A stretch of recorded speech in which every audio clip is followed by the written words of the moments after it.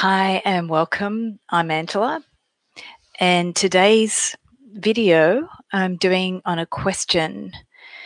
Thank you, Rania, for the question because it's a beautiful question because it's about romance. Not that other questions are less beautiful.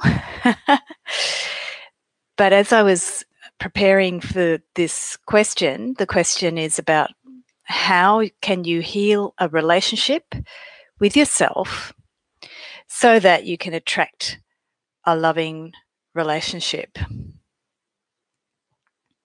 And I'm putting in the context of a loving romantic relationship. There are other loving relationships. If any of you have pets, you know what that loving relationship can be like. So this video today, I'm going to look at romantic relationships. If you are more interested in other relationships, like a loving relationship with siblings or your spouse's parents, please put that in the chat, like any specific questions you might have. But let's focus today on how can you heal a relationship with yourself so that you can attract a loving romantic relationship. And if any of you in Australia, you might be watching Married at First Sight. So I wanted to bring up some of the stages of romance that don't really get addressed in that show, but in the conversations I'm having with friends as we watch Married at First Sight, I'm noticing that there's a hole in our culture, an emptiness, a void in our culture of discovering what romance is. And it's not really fulfilled by movies or books on a cultural scale. So that's why the reality show Married at First Sight is really interesting, because it's triggering discussions, but a lot of the discussion doesn't go into what romantic love is. It's going into a lot of expectations of what marriage should be, or partnership between two people should be. So keep in mind that whenever we come from expectations, we're coming from the mind. I might remember that. If you have expectations, they're not really about love. They're about what you think love should be and what you think you should get. Expectations work well for maybe a business relationship, expectation management, you might have heard. But for a love relationship, expectations can be quite harsh and actually a lot of BS, as we get to see on Married at First Sight, that everybody's expectation starts to clash within the first week to 2 or 3 weeks of being forced into a couple. So today I'm going to touch on what healing is in the 3 stages of romantic love, and what romantic love provides as an opportunity for healing. You may have heard me say this before, but I don't believe that you have to heal yourself before you have a relationship, a romantic relationship. You can actually have a relationship and discover healing through that relationship. So the 3 stages of romantic love I'm sharing today are very useful to understand as you're going through romantic relationships, because sometimes the relationship, as we see on Married at First Sight, is going to trigger a lot of stuff, expectations, hurts, beliefs, wild, crazy things that you made up about your partner, and expectations about what they should do or shouldn't do. The 3 stages I'm sharing today are all going to trigger that stuff, but for a different reason. And I'll look at those 3 stages. And if you're in the relationship, you could be moving through these 3 stages at any time.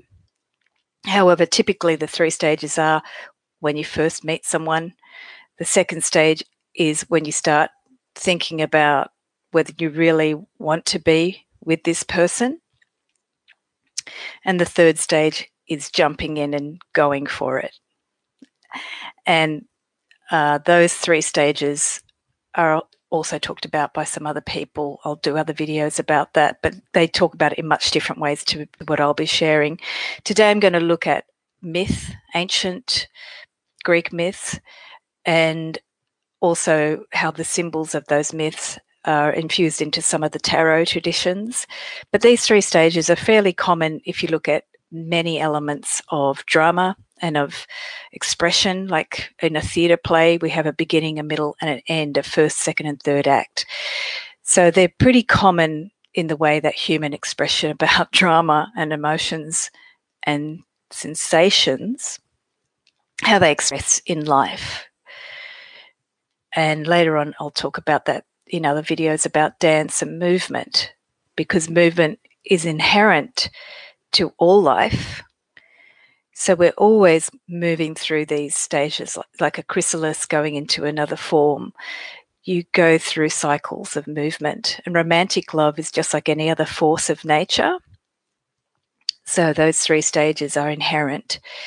So one of the things to look at, if you take as a premise that you can be single and heal yourself to attract, or you can be in the relationship to attract more love for a loving relationship rather than conflict, as we see in Marriage at First Sight. There's a lot of conflict that immediately flares up in what the organisers of the program call an experiment, which I find very interesting language. One of the things to be aware of is that as things flare up, they're always about evolving and processing you into another stage. Because we're so used to, in romantic love or in family relationships, conflict being a part of that and things not working out well, in our very DNA as humans, we've got a lot of negative feelings about that. And I'm laughing because I've watched a lot of people go through romantic stages, including myself, and we still don't get it. We still feel that somehow it shouldn't be that way, and we've made a judgment that that's a negative thing, rather than seeing it as this evolving chrysalis and different stages of the self coming into love. And so Ranya's question about healing the self is actually referring to how the very process of stepping into loving relationship is to heal the self. Not that there's anything you have to change, but that you're evolving into a better person, a deeper connection to yourself, with the ability to share love or create love or make life or have fun or celebrate somebody else. So loving relationships are a very fertile, creative place. And often, even from the TV shows, reality shows that we have today, there's somehow a very cynical point of view of relationships. So as soon as you ask about healing yourself, just understand you're opening up to what's possible in that love story, which might not always look nice. But let's talk about the first stage. And if we're looking at mythic elements, the myth of Narcissus, which today has a twisted connotation with narcissism, but going back to the original first stage of romantic love, it's where we look at what is lovable about ourselves. So Narcissus sees his reflection and is hearing the nymph Echo, but doesn't know that Echo is a separate nymph or a separate life force that's in love with him. So Narcissus in the myth is ignorant to love and looking for it. And that's that first stage of romantic love, when you're young and you're just exploring, or you're excited about meeting someone and you're like, what do they like about me? So that first stage is a big clue about one way to start to heal yourself is to look at, why do you want romantic love? And not from an intellectual point of view. Oh, why do you want it? Go into the romance of it, or you don't share it with anyone else, so no one's going to care how romantic or soppy you are. But what would you love someone to, I'm using the word worship because it is something that we fantasize about, adore, really get into you, honor about you. So narcissism today is a really negative context, but the positive aspect is it's teaching us in the mythic traditions about that desire to have that deep worship of ourselves. And yes, it's egotistical, but the desire to have that deep worship of who we are from the myth of Narcissus is pointing to what we're looking for in the beginning stages of romantic love. So if you want to heal that relationship with yourself, whether you're in a relationship or you're single or you're looking for a relationship, start fantasizing. And I don't mean sexually fantasizing. I mean, what do you really want someone to adore about you? Because that's a positive way to look at what would you love to share with someone and what would you love someone to start seeing in you. Unfortunately, in the myth of Narcissus, he can't see himself. He's stuck on a reflection, but he doesn't even understand his reflection.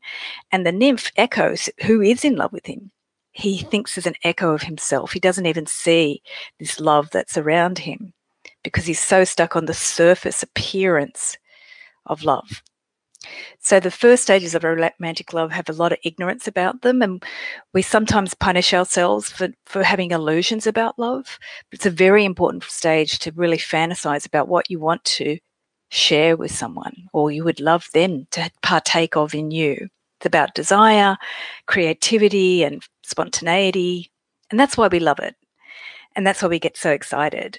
And we should never doubt the power of that, because that's what leads to people doing things that are from madness or craziness that inspire others, or that are spontaneously generating new things in the world all the time, creative works and passion and children and great movements are inspired by desiring something to be worshipped or adored in yourself, and you would like to share that with someone. The second stage of romantic love is seeing the illusion that you were unlovable. So often in that first stage, we're looking for someone to love us because we think that we're not lovable.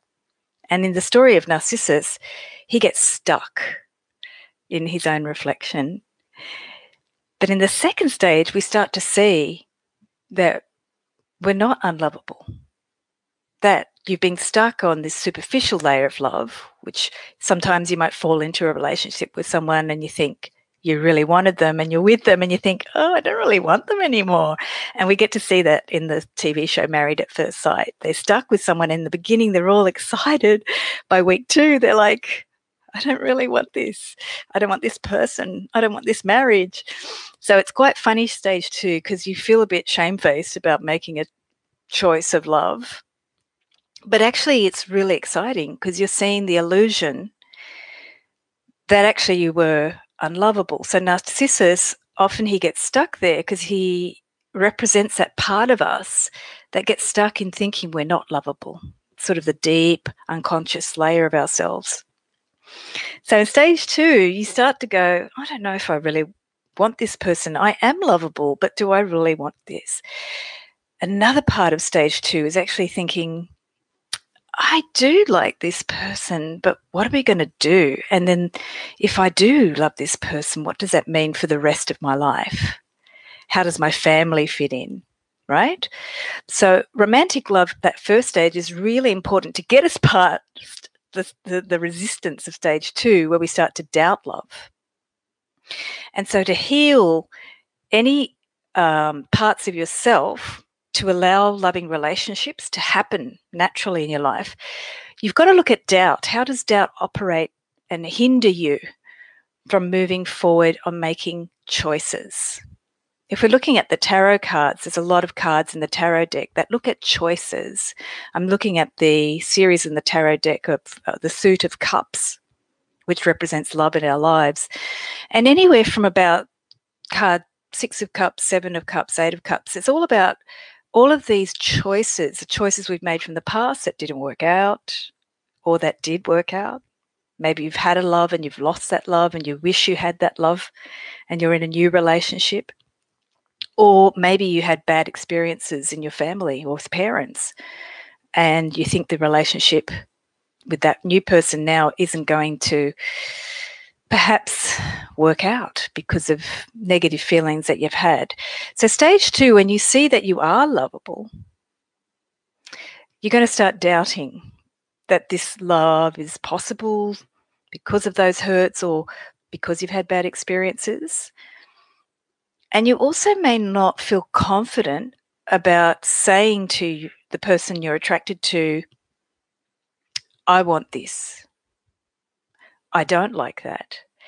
So in Married at First Sight, the reality show, we get to see a lot of people get rude and aggressive, selfish. You might call it selfish.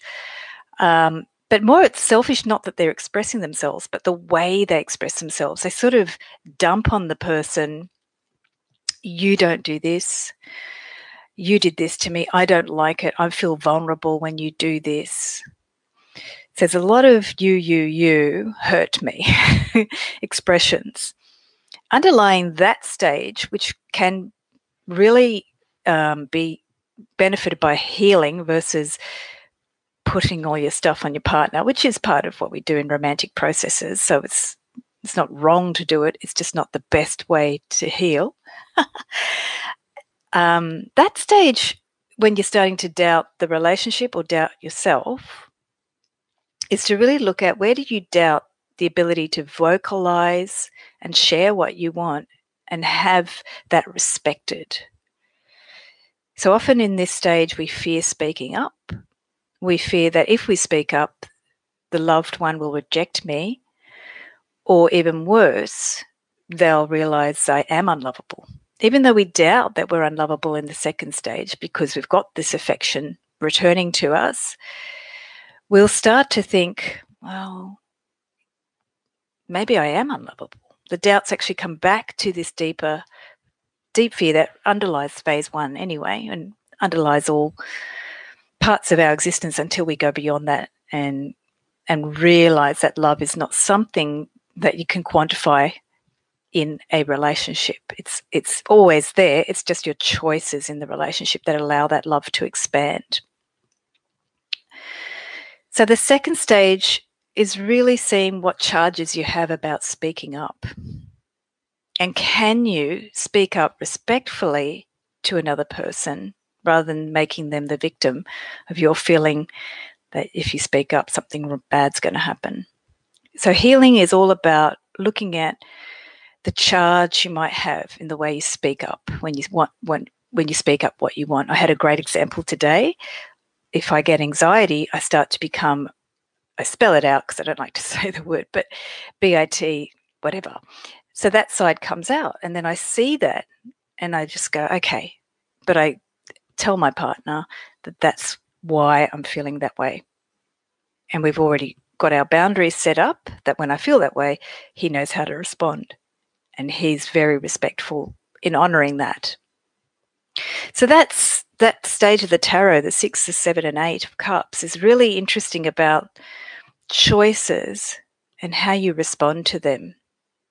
When you have a choice, are you able to state it? Or do you sort of sabotage and do manipulative behaviour to try and get what you want? So the third stage, which is represented a lot in the 9 and 10 of cups, is about commitment. You've gone through the doubt, and we see this in Marriage at First Sight, which they actually tried to truncate and push into a week to 2 weeks to get people. Well, they do it by forcing people to commit and then see how everything falls apart and if they can work through to commitment.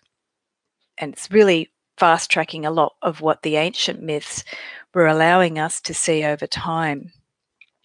So the 9 and 10 of cups in the tarot about heart fulfillment and wish fulfillment. You've had your desire at the beginning of the romance, but by the 9 and 10 of cups, you started to see fulfillment of your desire. You're starting to get awareness about what you need, but what's not really important. What you think you need, that's usually around the 1st to the 3rd of cups in the tarot, what we think the relationship is supposed to provide. Then from the 4th of cups to the 5th, 6th, we're starting to see the illusions around it. That's that second stage. And then by the 7, 8, and 6 of cups, we're looking at choices, how we can be more creative. So that third stage of commitment what happens is in romantic love, we might have judgments around commitment. And we tend to start sabotaging, as you can see in Married at First Sight, very quickly around from our expectations of what commitment should be. And you might walk into a new romance and destroy that romance because you're too quickly expecting that relationship to force into some idea of what commitment should be. Whereas when we culturally have values around commitment, that helps people make decisions. So normally, outside of the Marriage at First Sight experiment where they're forced to be married, normally people are raised to find a partner. Some are through arranged marriage or partnership, and others are through dating and the chaos of online dating and just dating. But there's a courtship phase in the dating and some sort of step to a next level of commitment. So Marriage at First Sight has a commitment at the beginning.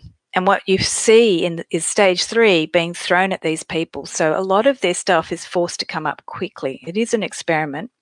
I don't agree with putting people in the experiment like that. But as a social education of our cultural attitudes, it's very important. It's just that a bit more humanity about how we respond to the contestants might help. We're seeing where everybody's coming from, because love is not an easy place for people to expose themselves on telly like that, even though some of it is made up for TV. So this third stage of commitment can trigger a lot of beliefs around your choices not working out. So if you've had relationships not work out for you, it's really important to heal any beliefs that you have about people not being there for you. If you've gone from a relationship to relationship and you're single, you may have certain hurts around commitment not working out, or the choices you've made about choosing the wrong person, which I don't think there ever is the wrong person, because in your journey to loving yourself, that person is teaching you something. It may not be a great lesson. It might not be a kind lesson. It might be a hurtful lesson, but there's something important there. The third stage of romantic love, where you really dive into your fears around making a choice, is going to make you evolve into that. That's like the butterfly coming out of the chrysalis. Now you're going to say, I'm choosing this. And that's why we step into romantic love a lot, to make our own choices. So many things in our life, our job, what school you go to, you're not in control of those choices, even the food you eat. But who you love, we have an illusion that we're somehow in control. And committing to someone, it gives us a real sense of choice and sticking to that choice. It gives us a sense of being able to make something blossom. And that's a really important place for us to feel powerful or able to choose. Not to have power over another, but to be able to create love. And we are animals that need to create loving relationships. So to heal in yourself any choices that have led to situations that you've not been that happy about. If you want to attract loving relationships, and a committed one, or one that you're choosing to commit to, not that you just commit to because someone likes you, like narcissist kind of love. So you stick around because they like you and you don't even know why you're choosing that relationship. If you want to attract commitment, look at any feelings, judgments, hurts you might have about choices that you've made in the past. And these can be choices around a subject at school, any choices that you made that you feel like, oh, I wish I never did that. And you've judged yourself for making stupid choices or being stupid at all. And to also know that if that commitment should not work out, how you walk away from it, or how you say, that's okay, I still know I am lovable and that this person is deserving of love. So those are the 3 stages of love I've shared with you as I'm coming back to the live streams that I usually teach in 3 points because that's what my brain can handle. As you've seen today, I've referred to the tarot. If you're interested in how the tarot is connected to love, I didn't refer to all the mythic elements either. Put that in the chat. I've used the tarot a lot, especially the Greek mythic tarot, to look at how, as civilization over time, we've looked at love, we've looked at our ability to create, we've looked at our choices in life. Tarot is a wonderful tool. And for me, it's more not the predictive element, but the mythic element of humanity and our choices and our choosing to be here on Earth at all. And if you have questions around that, put that in the chat. And thank you for joining. Any other questions on relationships and healing, just put those in the chat. I'll be also launching the new Energy Body channel, which will be coming once I have more information about what to put on the channel. It's a sister channel to this, and it looks at more about the energy body, our aura, our physical body, and that relationship to self.